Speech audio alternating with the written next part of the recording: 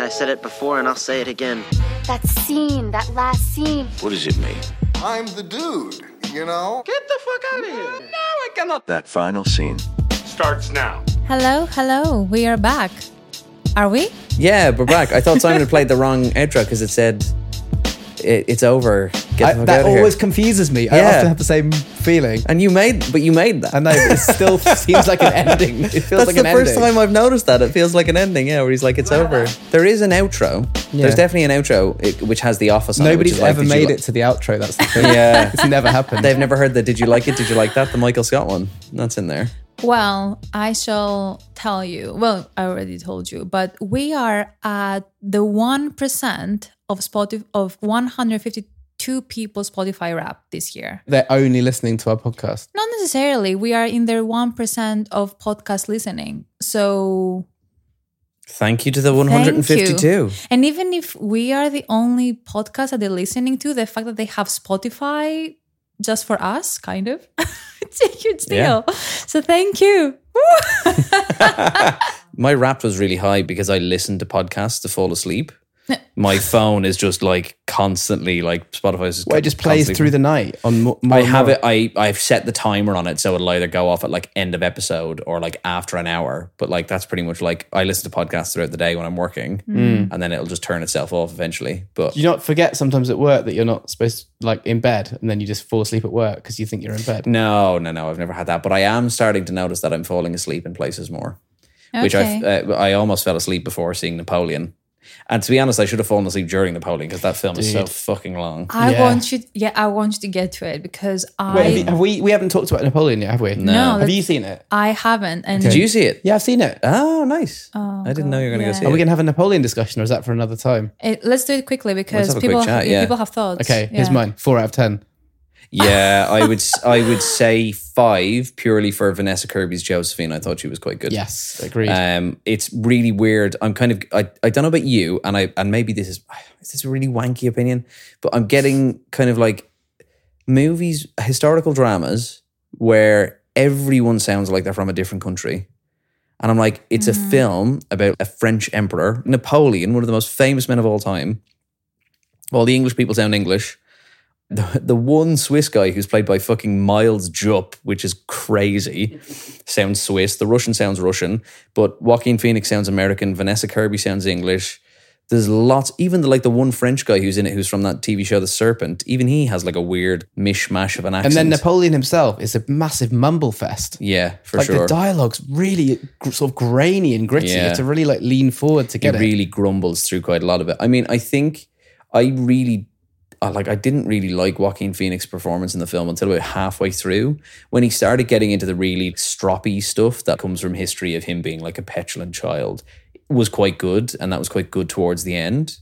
But like, at no point did the film ever make me think, I know there's loads of battle scenes in it. It never makes him seem like a competent general. You just see him like overseeing these incredible victories, but at no point do you go, I would believe that guy would would think of all these things, because he just like, as you say, like maybe it's because he mumbles so much. He reminded me of Lord Melchett in Blackadder, always behind the front line with a booze cabinet, kind of taking action on a whim, but not really, you don't really imagine there's any strategy behind it. Yeah, but what's worse than that is then they have Wellington, played by Rupert Everett, who is basically doing a Lord Melchett impersonation. That's what it feels like.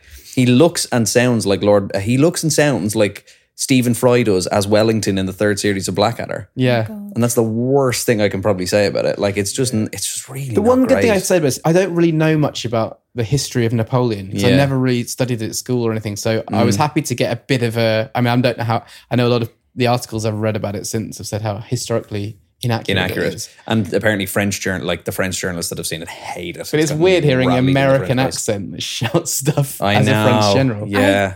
I mean, I think you just have to look at Jared Leto's performance in House of Gucci to understand haven't Ridley seen Scott's it, yeah. appreciation for accents. I haven't seen House of Gucci. And So what is that like? I need to bring you a clip. I can't even do it. It's so offensive. It's like Italian but bad. I mean, is Joaquin doing a voice? No. Like, is it his voice? I think that's his voice. Okay. I think he's just mumblier. Like, you know how the best way to describe it, you know how he mumbles in The Master quite a bit?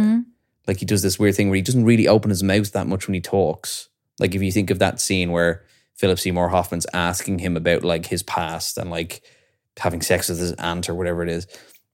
And he's mumbling a lot. That's kind of the whole film, really, like, or at least a lot of his performance in it. My description of it would be, it's so underplayed, it's almost horizontal. Because I was expecting this really high energy battle scenes. You know, I was imagining Joaquin in like Gladiator and stuff. Yeah. And actually, it's really underplayed and it's really subtle. I mean, I haven't seen it, but the trailer looks so dark and muted as well. Is it It's like that very, throughout? yeah, cinematography is very grey and like dusky and like murky. Like all of the battle sequences are dark. There's a whole segment in the film where he's marching on Russia and the whole thing is just cold and fog for about half an hour. You know the film The Revenant? It reminded me a little bit of that. Similar feeling. cinematography, yeah. Yeah, it feels, I mean, Ridley Scott is getting a lot of criticism recently due to the lack of lighting in his films. Like Last Duel was the same, House of Gucci was the same, whatever. Like Prometheus was like very dark as well. Like anything that he's done in the past, I don't know, 10 years has just been very dark. It's like, does he even have like a lighting person? I don't know. His films, just weird. Yeah. Interesting, we had the same take actually. I wasn't sure if I'd just misinterpreted the whole thing. No, I think calling it a hollow film is a little bit unfair, but it is very much a paint by numbers. Considering this is the man who like wrote Gladiator, well maybe not wrote Gladiator, but directed Gladiator and stuff, it's kind of crazy how this can be so poor. Ben, do you know if he was nominated for a Golden Globe? I don't think so. I mean, it's it's not been nominated for anything big. It's not gotten any of the yeah. big ones now. I mean, I did see that Phoenix was nominated for Ari Aster's film instead.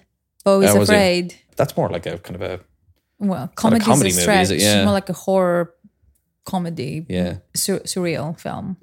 Good segue onto our next little talking point of Golden Globe nominations. I'm Well, thank delighted you. to see Barbie get the most nominations this year. It's got 9, which is pretty cool, I think. To no one's surprise. But I'm really worried that it's gotten 9 and it won't win a single one. Like, I think it will. I think Margot Robbie's gonna win the comedy / musical Well, she one. should, yeah, but Emma Stone's up against it, that one. Oh, is it? Oh, yeah. she? Oh, I would give it to her. And that film is up against it for Best Musical and Comedy as well. Poor Things did much better than expected. I think it got 7 nominations, which is insane for a film that hasn't even gone, like worldwide yet. Yeah, Mark Ruffalo's Ruffalo's nominated. I think Yorgos Lanthimos is not nominated for Best Director for a comedy or musical. Yeah. And then the film itself is nominated as well. I'm really glad about that. So yeah, I think it'll win Best Song for sure. I mean, I'm Just Ken or the Billie Eilish one are both nominated, so it should win one of those. And looking at the rest of them, I think there's like the usual. There's a Pixar one in there. One of them was written by Lenny Kravitz. I think he's nominated this year. But surely one of them will win it. And I hope Margot Robbie wins it. And I think Ryan Gosling's nominated in Best Supporting Actor as well. He probably won't win it though. I mean, I'd be surprised if he does. But and then the Irish are being really well represented, which is nice. Barry Keoghan is nominated as Best Actor. So is Cillian Murphy and Andrew Scott for All of Us Strangers. I mean, I hope Cillian Murphy wins it. I really hope he wins it. I think slightly worried that he won't. Oppenheimer has scored even better reviews with what Americans call the foreign, the press Hollywood foreign press. Yeah, exactly. So I think he's going to do. I think he's going to do pretty well. I just want him to win it. I think it's Cillian Murphy being nominated is kind of like with like Joaquin Phoenix winning one for Joker when Leonardo DiCaprio finally won one. Like, I feel like if he wins one, yes, it's because he was amazing in Oppenheimer, but also he has like a really good back catalogue behind him that you'd say of these incredible performances that he's had, and him and Nolan as like collaborators has been really good in the last few years. Mm-hmm. And I'd love him to get one. Yeah.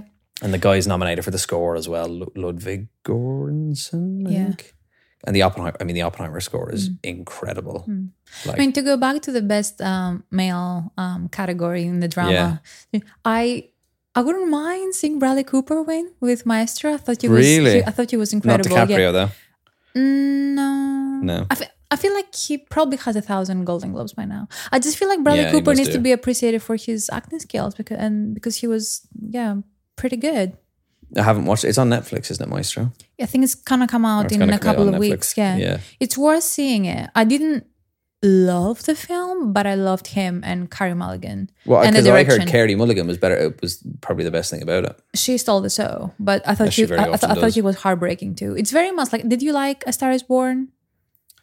Oh, did I like A Star Is Born? That's a good question. I did. I'm neither here nor there on it. I thought it was okay. I understand why it got the hype that it did, but like, I'm not crazy about Lady Gaga in most movies. I don't know if she's necessarily the best actress in the world, and Bradley Cooper is good in it, but like, he's just playing a drunk. I mean, the highlight of the film is when he pisses himself. That's kind of his standout performance in that film is when he pisses himself. That's a bit unfair. But it is hard. No, it is like no, that is a bit unfair. That's very unfair. I'm sorry, but it is like it is definitely a heartbreaking film. And it's very sad. Yeah. But I like. It's not your type of film. Yeah. Well, no, I think I don't. I don't think that's fair to say. I enjoy films like that. I didn't.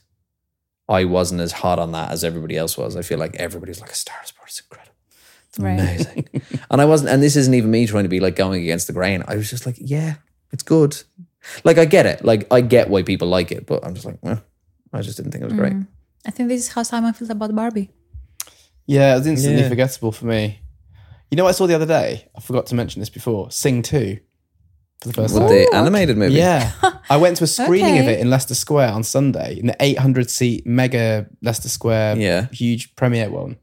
And Garth Jennings did an intro and did a whole half an hour presentation at the beginning about the inspiration behind it. He showed some of the animation development, storyboard development. It's really cool. Nice. And I'd never seen it, so I really enjoyed it. I've never been to a jukebox film before, which I think is the genre that it is. That it's all just like it's just small clips. It's like, and it's contemporary films, isn't it? Yeah, or contemporary music. Yeah. Isn't Bono in that? Yes. Streets Have No Name is a featured song, but it's not sung by them. It's sung by like Scarlett Johansson. But like a pig. Yeah, by Gunther. I think his name is. Okay. He's and like is he a pig? Yeah. Oh, he's actually he's one of the best characters in it. Oh, okay, interesting.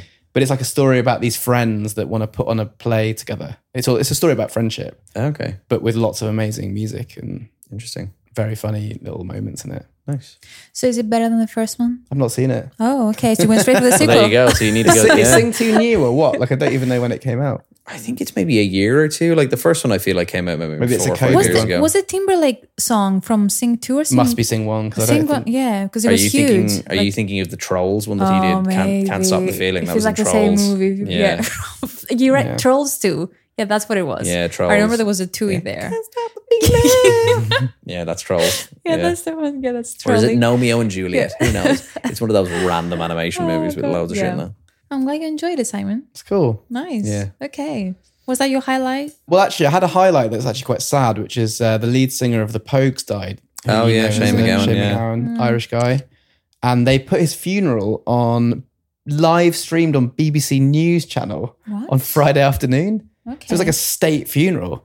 Yeah, it was mad. And it was crazy. And I learned more about this guy than I've ever known about him in my life. I didn't know he'd been with the same wife since he was 16. And she was almost like, this is something I never expected to be said in a church and streamed on BBC News, that she was basically celebrating his drug consumption.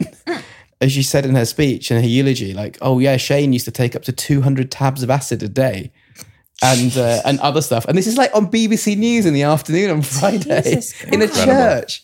And like the president of Ireland's there and stuff. Well, yeah, Bono gave a speech, didn't he? And then Bono's loads of people sang. He was not there, I don't think. He was in the Vegas Well, Johnny Depp was there. Yeah, and like... Johnny Depp gave a speech. Yeah, and... Yeah, there was lots of the... And then at the end, like, wasn't it like Glenn Hansard and some of the Dubliners and all stood up and they played Fairy Tale of New York. And and Nick Cave did an amazing emotional performance. It was amazing because at the end, when they sang Fairy Tale of New York in such a nice way, even though it's a funeral, everyone was up dancing. Yeah. Like loads of these people really up cool. at the front, like dancing around and stuff like that. And I think, because he's one of those artists that tests the notion of, can you separate the art from the artist? Yeah. And that's why I find it so. quite interesting. And then the only other thing I watched, 2 words, Nakatomi Plaza. I watched a bit of it the other night as well, yeah. Mr. Takagi won't be joining us for the rest of his life. That's great. Alan Rickman has the best one-liners in that line. I will count to 3. There will not be a 4. He's such a good villain. He's absolutely amazing in that. I have to say I didn't watch it all the way through. I don't need to because I know it so well. But it was on Film 4 or something. So adverts. I was like, this is completely unacceptable. It was on after Doubtfire. Right. Oh, yeah. That's right. I saw the end credits of Doubtfire. Yeah. Yeah, exactly. There you go. That's a great double bill. Yeah, a Doubtfire Die Hard double bill. What an evening. That's a great double bill. That's a good 80s. That's a science fiction double feature. You want to see them stitched together, in a cinema. What about you? Have you watched anything good, Sophie? I saw Leave the World Behind. Leave the World Behind? Is that the new Netflix film with Julia Roberts and Ethan Hawke? Yeah. Sam Esmail's new film. It good? I loved it except the final scene. Okay. Have you seen Mr. Robo? No, I keep having it recommended I've to me. watched a few episodes of the first season and I need to go back to it. It's very much the same. So it's the same director, same creator. So it very much deals with techno-pessimism, hackers, cyber attacks, that sort of thing. But it's really good. I just question the final scene a bit. I feel like it probably, in my head, it probably finished a scene too early. But I love the film throughout. Mahershala Ali's in it, who's just amazing. Yeah, I saw the cast on it. It's Ethan Hawke, Kevin Bacon, Julia Roberts, Mahershala Ali. Loads of people. Yeah, Julia Roberts is so good. This film, oh my God, girl, you're back. Yeah, so I enjoyed it. It's very much in the top 10% Netflix tier. Yeah.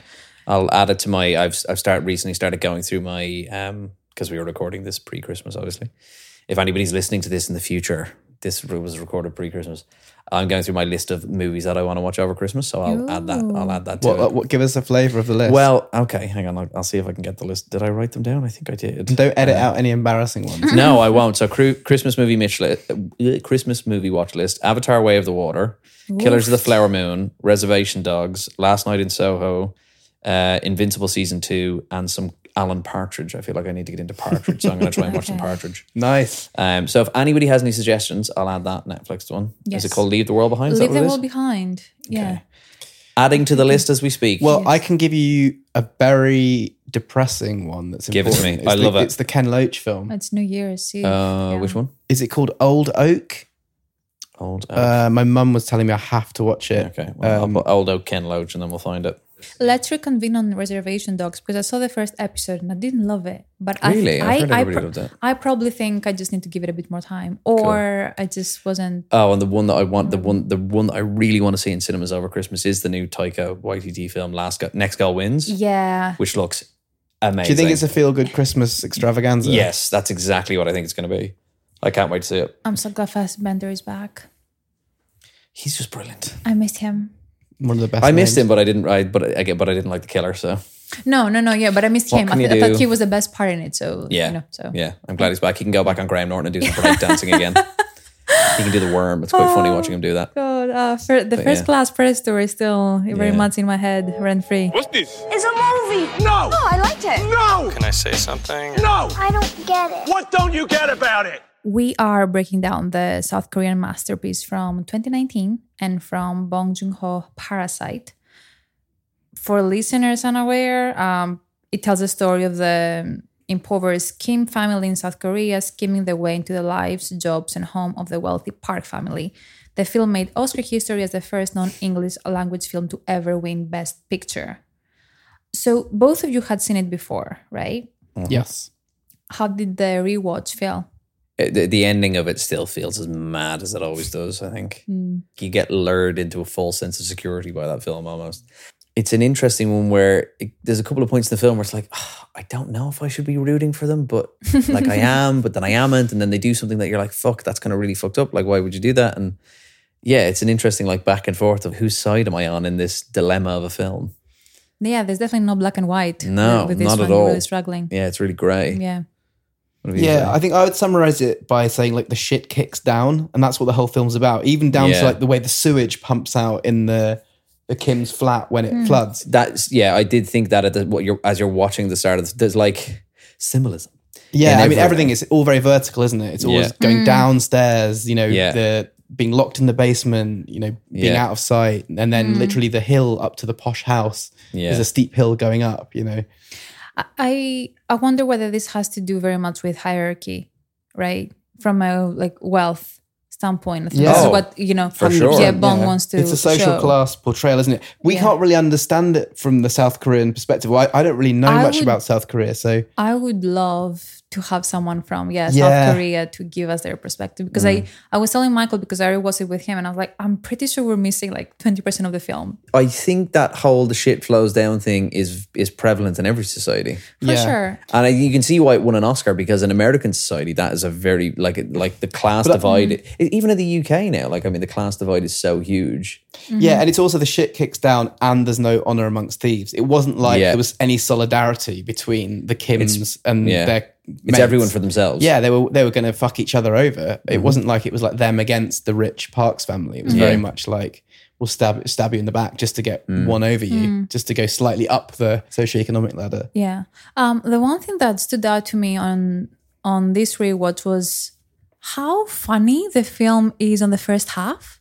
Like I actually thought that it was this is like a dark comedy. Like Definitely when you don't know like how, assuming that you haven't watched it before, you're like, this is fun. Like Yeah, it's for like- sure. I mean, up to a certain point, it is incredibly funny, and then it just becomes majorly tense. Up until the scene where they discover the third family. I don't even think the third family. I think up until the scene where they're all drinking and stuff in the house. As soon as that happened, Right. my immediate thought was no. I was like, no, like you just know, like something's going to go wrong. Like classic cinema tells me they're all drinking in the house. they're fucking the place up. Something is going to go wrong. And from then, that's when I started feeling like, okay, it's ramping up. And then the cleaner shows up. And then it's the whole fucking dude in the bait. Like it just like it goes from there. It spirals completely. Yeah. And it in such an incredible way. It just goes fucking mad. Like it's such a brilliant twist. I still see, you know, when they talk about like talking about films leaving lasting marks on you. The scene where they're talking about the little boy in his nightmares that he saw the ghost. And you see him eating the cake out of the fridge, and then you see the guy walking up the stairs, and you just see his eyes first.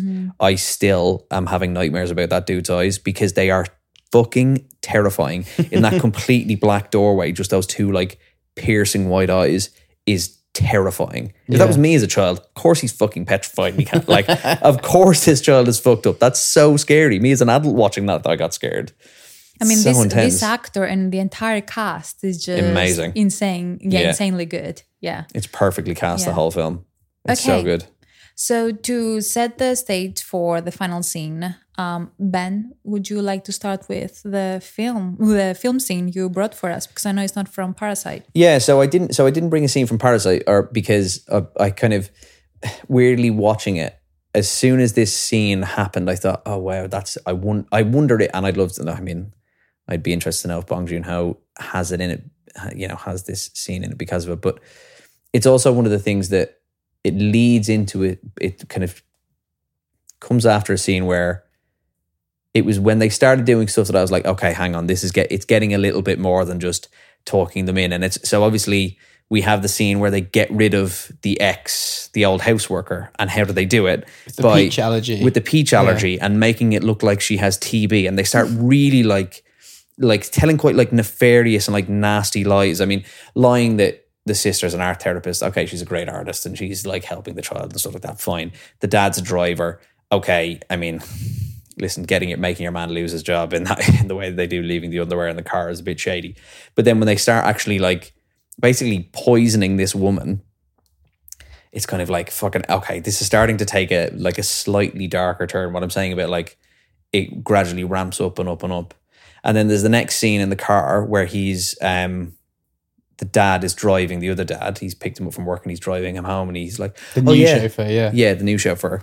And he's like, we need to get like a new cleaner, blah, blah, blah, blah, blah. The man's like, oh, I know this one. And as he hands him the business card, and it reminded me of this. Is that a gram? American Psycho. New card. What do you think? My favourite scene of the whole film. Oh, very nice. Look at that. Picked them up from the printers yesterday. Good coloring. That's bone. And the lettering is something called Cillian Braille. It's very cool, Bateman, but that's nothing. Look at this. That is really nice. Eggshell with Romalian type.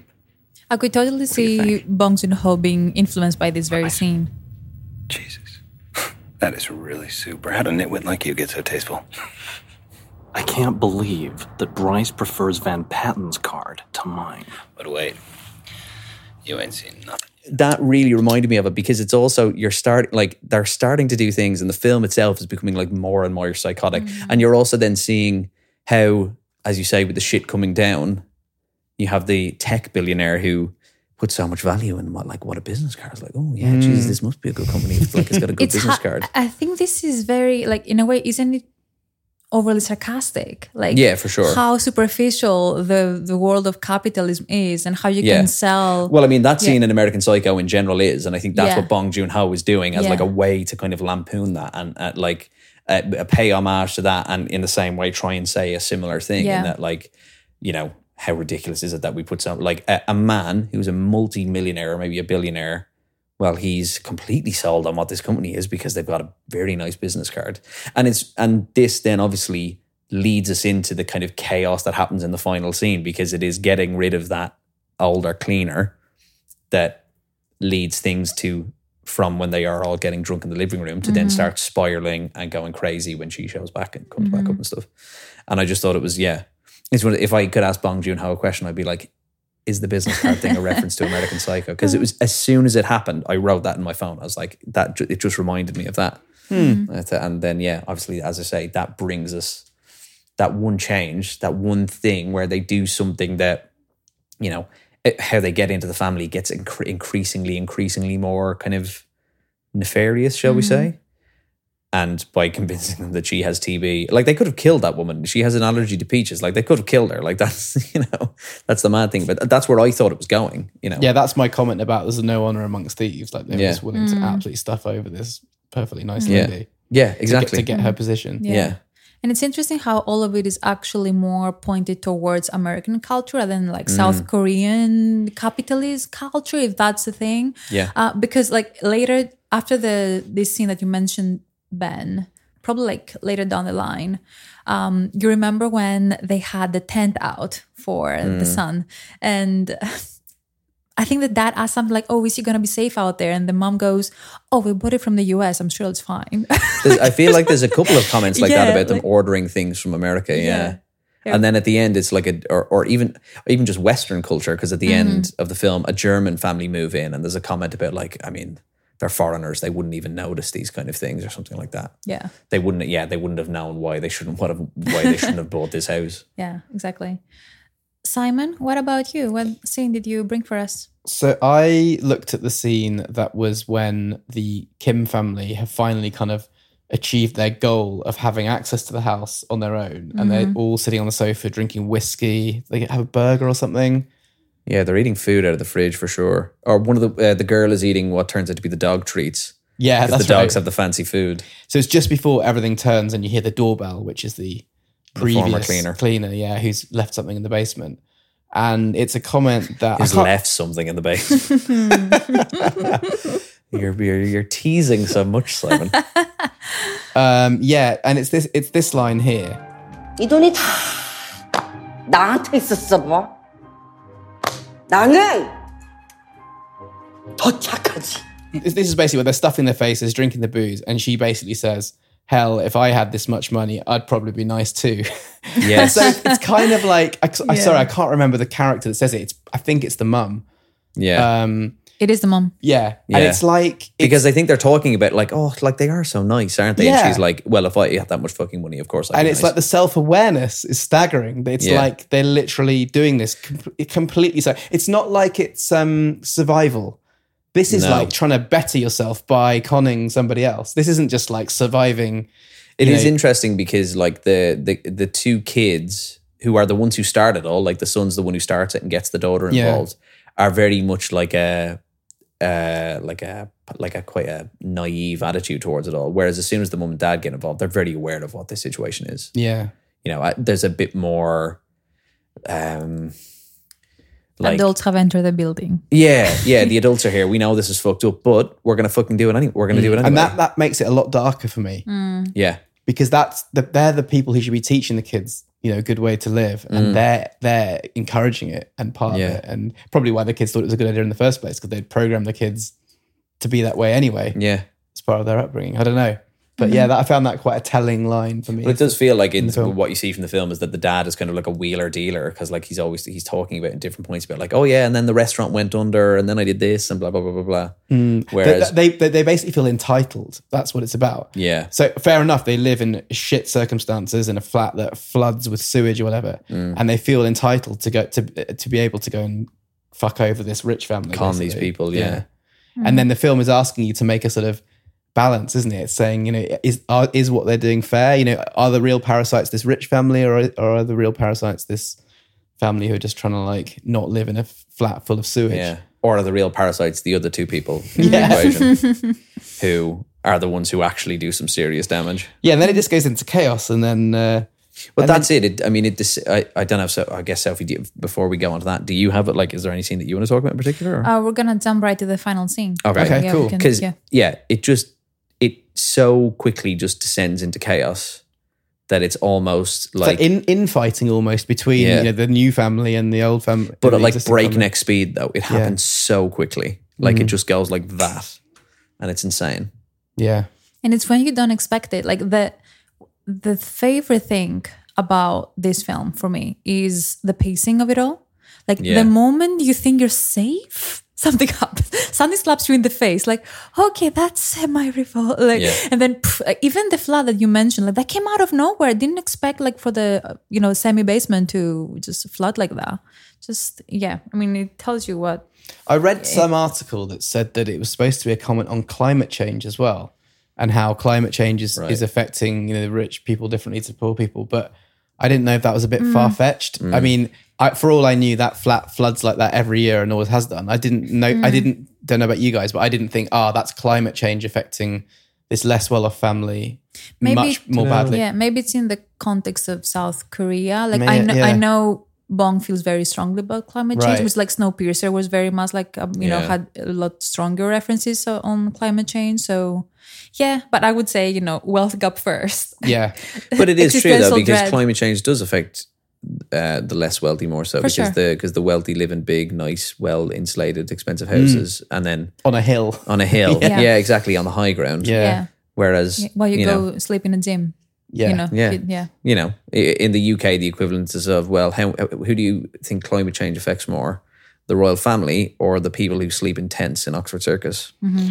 Yeah, and I suppose part of what they're saying is like there's two types of people in this world. When you're down and out, you can choose a life of crime and conning, or you can choose a different path to claw your way out of your shit situation. And this family decided to go down the conning route. Well, until the end, though. Yeah, until the end. And the thing is... Exactly, yeah. It's almost make the ending more justifiable for the Kim family because... And the fantasy ending totally sucked me in. I was like, So did I, yeah. Classic fantasy ending. Okay, so let's Wayne's World doing the happy ending. Yeah.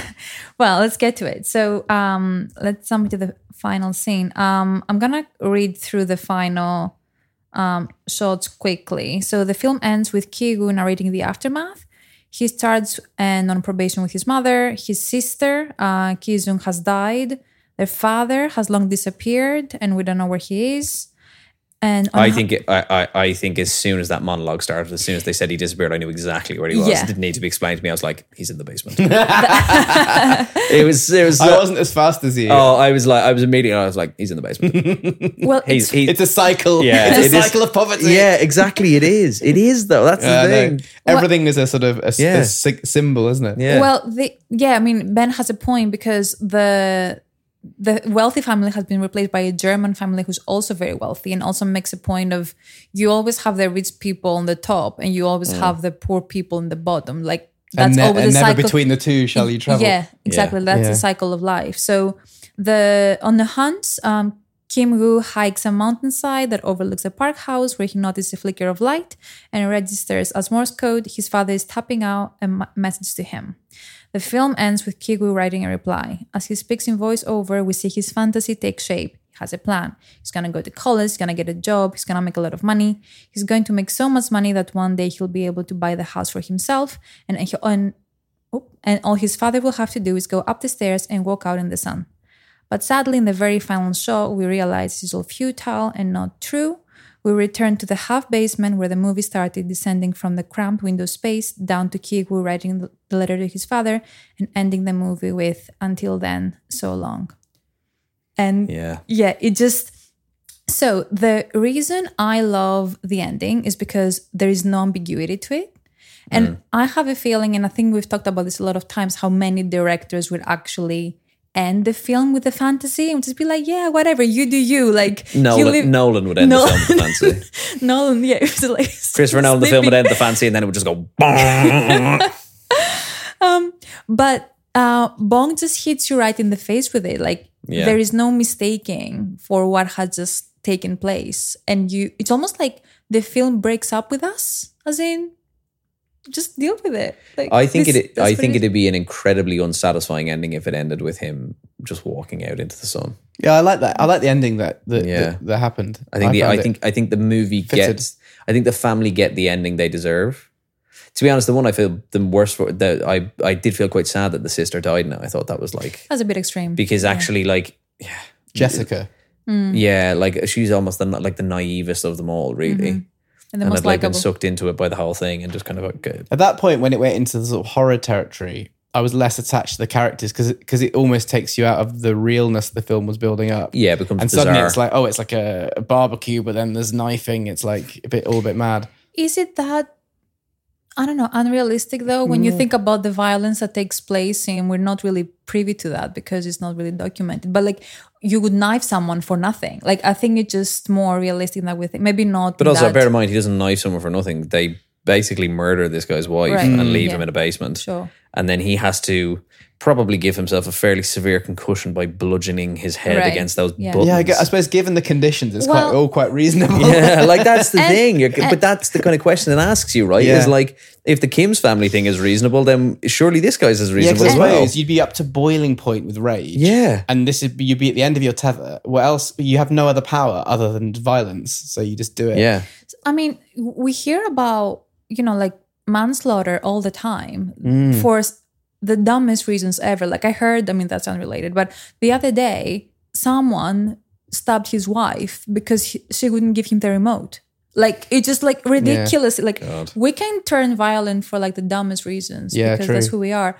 However, because you mentioned an interesting point, what I did read was Bong was actually inspired by an actual incident in 1930s in Paris from the Papin sisters, who were actually lived-in maids in a wealthy family, and they killed their own employers. This has happened. Or the French Revolution. The French Revolution, Parasite style. Yeah. So, but I feel why you would feel that way. I do want to do more of a deeper dive into his filmography. But it's more a comment on me not expecting that to happen in the garden. And that's why I was suddenly like, whoa, what's happening? This isn't, I wasn't expecting this. So it's a bit taking me out of my reality. That's understandable. I have a question for you, Ben. I don't remember if you've watched Snowpiercer, Simon. Have you watched Snowpiercer? Snowpiercer. No. I watched it a long time ago. What is it? Okay. It's a really interesting film. It's like it's a Bong Joon-ho film, isn't it? And basically it's set like in the future, and it's basically a new ice age, and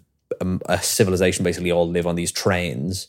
And the further back the train carriages you go, it's basically like going down the rungs of society. So there's the high society towards the front in these fancy, beautiful carriages, and they all wear nice clothes. And then the poorer classes at the back. And it's basically Chris Evans' character is like fighting his way to the front of it to try and because they're basically dying of starvation and cold, basically that far back down the train. I just wanted to ask because I haven't finished it actually. I fell asleep yesterday, not because it wasn't a great film, but I was just very tired. Memories of Murder, like Bong's probably most famous film other than Parasite.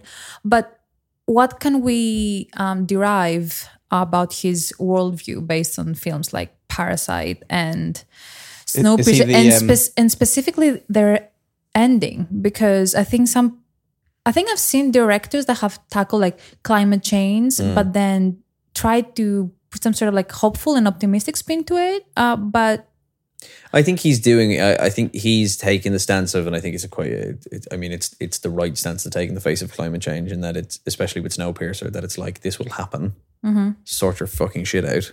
Like, you know, I'm not going to give you like a day after tomorrow of like, don't worry, everybody. Like the ice age will come, but we'll weather the storm. It's like, no, the ice age will come and you'll all die. Yeah, he's using cinema to project his anger. his, like it's an anger. Like it's you know, you can tell that he's pissed about it, and it's like trying to make people, you know, some people chain themselves to gates outside oil refineries. Some people throw paint over old paintings. I think he wants to make you think, movies. doesn't he? He wants to make cinema that makes you think about society and how people treat each other.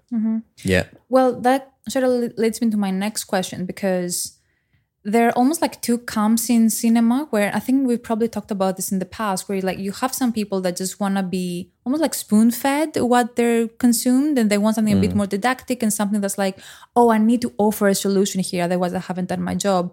But I feel like Bong just wants to show you the reality that he's experiencing, and almost like for you to reflect that, as opposed to just being almost like what Adam McKay is trying to do sometimes, where it's like, I just want to get to the very bottom of this for you to get it, almost like insulting his audience to an extent. I think, yeah, I agree with what you're saying. I think he does that. I think Bong Joon-ho, though, is someone who earns that. For sure. Like the ending of Parasite is like the entire story leading up to that, and how the film plays out and how the characters play out.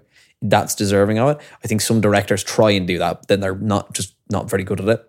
Like I'm not going to throw any directors under the bus, but like there are definitely ones out there that try and give you that bleak ending, and it doesn't feel deserved. It's like, okay, I get it, the world's shitty, but it doesn't really make you think. The rest of the film hasn't asked enough interesting questions for it to be justified enough, whereas Parasite certainly does. Especially not so much from a climate change eyes. I understand the point being made about climate change, just because it's very like rainy. It's all about like downpours of rain and how that affects people. But I think Snowpiercer is obviously his like climate change film. This is his societal change film, and his attempt to, you know, point the mirror at society. You know, there is a very quote from him that I love on that, where he says, "I'm not making a documentary or propaganda here. It's not about telling you how to change the world or how you should act because something is bad, but rather than showing you the terrible, explosive weight of reality. That's what I believe is the beauty of cinema." So it's more like showing rather than telling, which I feel like not great directors try to do. Yeah, it's a good point, because when you try and tell someone, you'll automatically push against it. But if you just show them, as you say, you just kind of put the mirror up it. Okay, and final question for you two. What do you think is the actual most likely outcome of the story? Good question. Sorry, do you want to go first? I think it's literally as we see it. I think it's just So you think he does that? So you think he's not gonna make any, like he's not gonna... No, go on, sorry. What are you going to say? Who? The sun. So the sun. What, the sun in the semi-basement at the end? Yeah. What do you think is actually gonna happen in the future? Like, is he gonna make it? Is he gonna make money and like get to his I reckon he's bloody resourceful.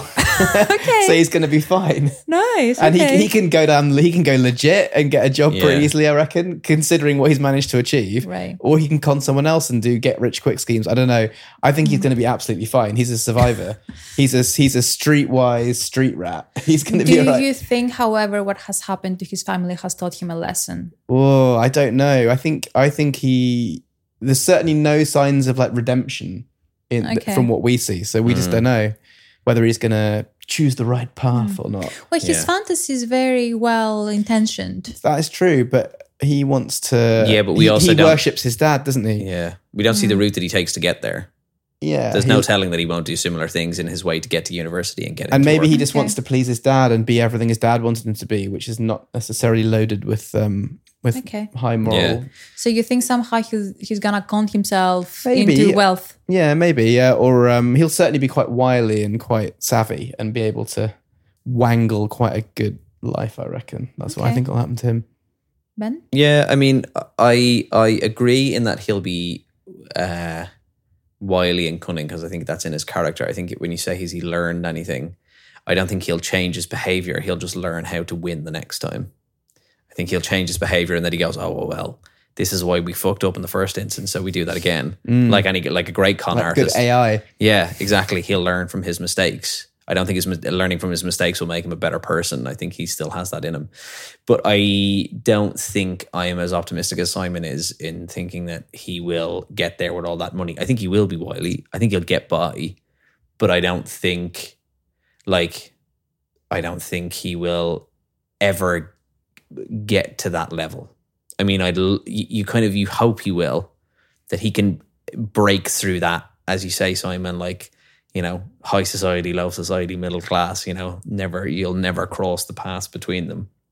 I'd love to say that he will, but I actually think the message from the film is that unfortunately we live in a society where that still isn't possible. The only way to do that is by, you know, nefarious means and honor, you know, no honor amongst thieves and stuff like that. So I think he will continue on like that. Also, we need to remember that his friend is going to come back from America that he spent the summer in and probably be like, what? He was like, dude, have you got my rock? Yeah. You kept my rock safe? Yeah, have you got my rock? No, actually, I buried it in it's fucking at the bottom of a river. That rock that you gave us brought us nothing but trouble. It didn't bring us any money. My sister's dead. My dad's missing. And I've got a bloody big scar on my head. That's the one thing we haven't talked about is like, we haven't really factored in the fact that this kid has witnessed like this level of violence. Like that's traumatizing. Like that's going to have a huge effect on anybody's life. Yeah. So that's going to also fuck him up. Oh, for sure. Yeah. And also he also has a record now. Yeah. Oh yeah, of course. He has a criminal record now. Yeah. He also has. let's be honest. Probably massive fucking brain trauma. Yeah. He gets like. The guy basically fucking. God. WWE style slams him to the ground and then hits him over the head twice with the fact that he's not dead is mad. Wouldn't surprise me if then there was another ending after that ending and it turned out he's still in a coma for the rest of his life. I reckon he'll have to get a job back at the pizza place where they were really rude about the pizza folding. Yeah. And that was one of the no honor amongst thieves reference points that I had, where it was like, wait, they're just trying to do their job and you're being really rude about their pizza folding. Yeah. And then later on they go back and eat there, don't they? And there's lots of tension. So I reckon he's going to get a job at the pizza shop. And one of the things that he tries to do at the start is to try, because he's like, oh, the pizza people are looking for someone. You're like, you're looking for someone to like come over and work, right? And they're kind of like, oh, I don't know if I want you to do it. Look, you can't even fold boxes. I don't know if I want you working here. Yeah. But yeah. And on top of it all, he has to almost cater for his mom. And I think he will feel bad. Like, I don't strike him as he's not a psychopath or anything. I think he will feel bad and almost responsible for his dad's disappearance. So he'll want to look after her as well. I think he'll also carry a lot of that guilt with him. So he won't tell the mum? No, but still, the dad is not there. He's not present. No, so. but will the mum know? That's what I'm asking. Like, that's a good question. Do you think he would keep it a secret from the mum? Or do you think? Question. Do you think they would all work together again to get in the house? And I don't see why would you hide it from your mum? Yeah, I think if they've been in it. And the dad's basically in the basement out of choice, isn't he? He's not locked in there. Like he could escape if he wanted. Yeah, but he'd be caught by the police or something. Yeah. And go to prison for murder. That's true. So even if he does get out, he's still going to... Let's not forget, he did murder the other dad. Yeah. And the tech billionaire. So literally his only option is for the son and the mum to raise enough money to buy the house so he can live upstairs. And that's it. He can't leave the house because he'll get arrested. No, yeah, exactly. It's no life. It's pretty bad. Fun times. Yeah. Whoop, whoop. What about you, Sophie? What do you think? No, I agree with you, Ben. Yeah. I'm not feeling very optimistic about the whole thing. Yeah. I think he's going to do his best, but he's going to fail because capitalism fails. That's all. Yeah. Yeah. I don't know. I just think, there's just not enough. The situation that they're in, and that is the bleakest thing about the ending, is that I just don't know. I think that's it's a lovely, nice, optimistic way to think about it. But if the film has shown us anything, is that that's incredibly difficult. And that no matter how hard you try, and this brilliant scheme that, let's be honest, is like 50% of the film is working. Yeah.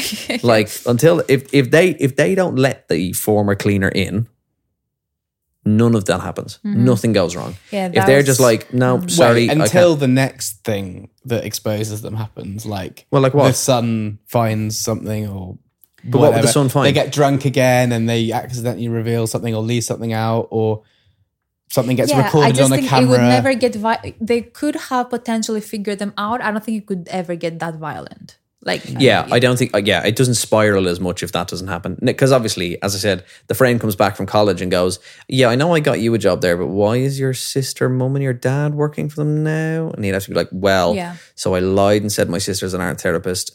We left some underwear in the car, so the dad thinks that the driver is sleeping with someone in the car, so they got rid of him. And then we convinced them that the old lady had tuberculosis, and we got her kicked out as well. How's that sound?" Mm-hmm. Not cool? Okay, well then take your fucking rock back, because the only reason we have money is because we've gone against everything this rock fucking stands for. Yeah. Why don't I beat you to death with this rock and then we see how you like it? Help is on the way, Yes. Classic. Okay. Classic Doubtfire. Yeah, I enjoyed the watching it again more than I thought I would. Yeah, so me my too. memory of it was quite dark. I was like, am I going to find it a bit of a stretch? But actually, it was really cool. That's the thing. Like, it was the comedy thing for me that was like, oh, I get the jokes better. I don't know if Capital has hit me harder this past couple of years, where I'm like, I can relate more to what's happening. It's because I'm doing a mortgage reapplication at the minute. I'm just like, wait a minute, you guys are doing just fine. You're the bloody house on the hill. Well, you don't know my debts. You're not down in the apartment in South Acton. Yeah, you're doing fine. You haven't. You're seen the my haves. You're not the have-nots. You haven't seen my dead sheet, Simon.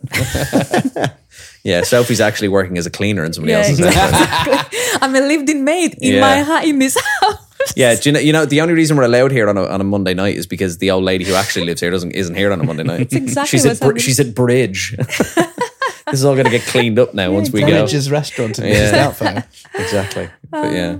Okay, I think we solved the ending again. Unless you have any parting thoughts for Parasite.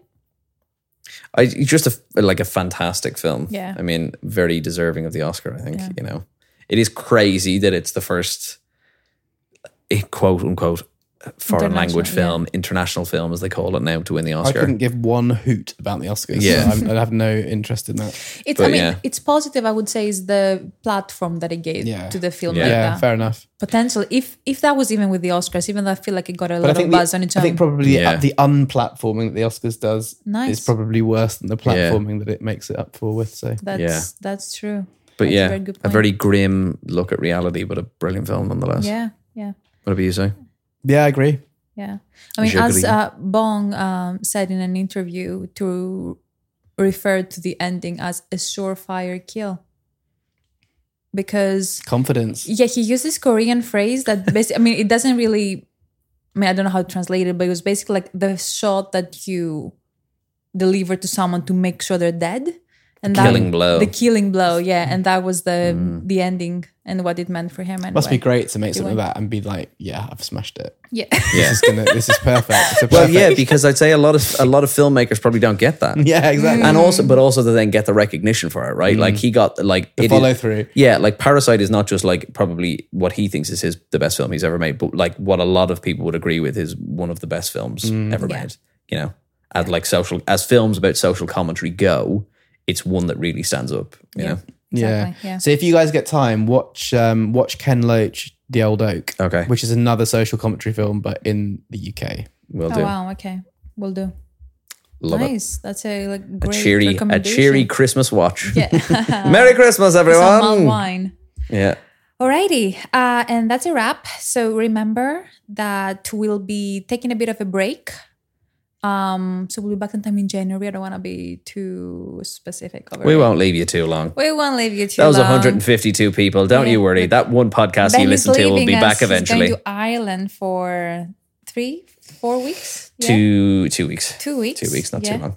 And we're looking forward to your, post-Christmas reviews. Yeah, I can't wait to slate Avatar: Way of the Water. It's going to be fantastic. I'm just going to hate watch that fucking film. But I feel the need to watch it. I feel the need to watch it. I know. But I will. I know. I'll do it for you guys.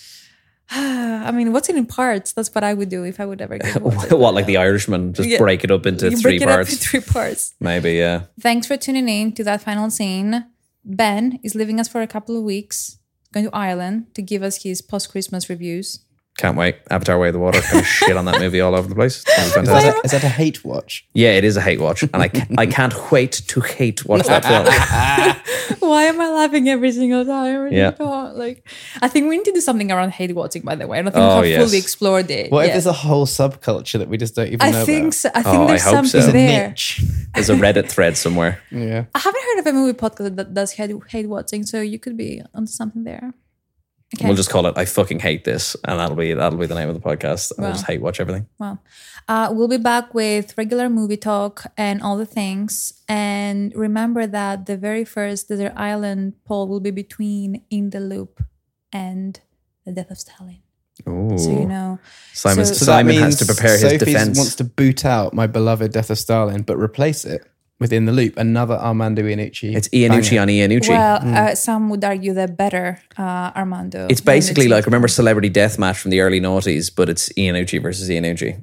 It's going to be good. Ian Ouchie. Oh! Ding, ding, ding, ding, ding. Sorry. Nice one. Did you like it? Did you like that? Okay, guys. Goodbye. Have a great holiday. That's called being played out. Well, Oh, dude, that was so good. That was so smooth. You should have just gone with it. Yeah. I just wanted to wish everyone a happy, not necessarily Christmas, happy holidays wherever you may be, and just happy New Year and all the things. Well, I'm going to stop that PC bullshit and say Happy Christmas and Happy New Year, everyone. Yay! We'll see you in the new year. Bye. Cool. Did you like it? Did you like that? Did I like it? I loved it. I had no idea you could milk a cat. I have nipples, Greg.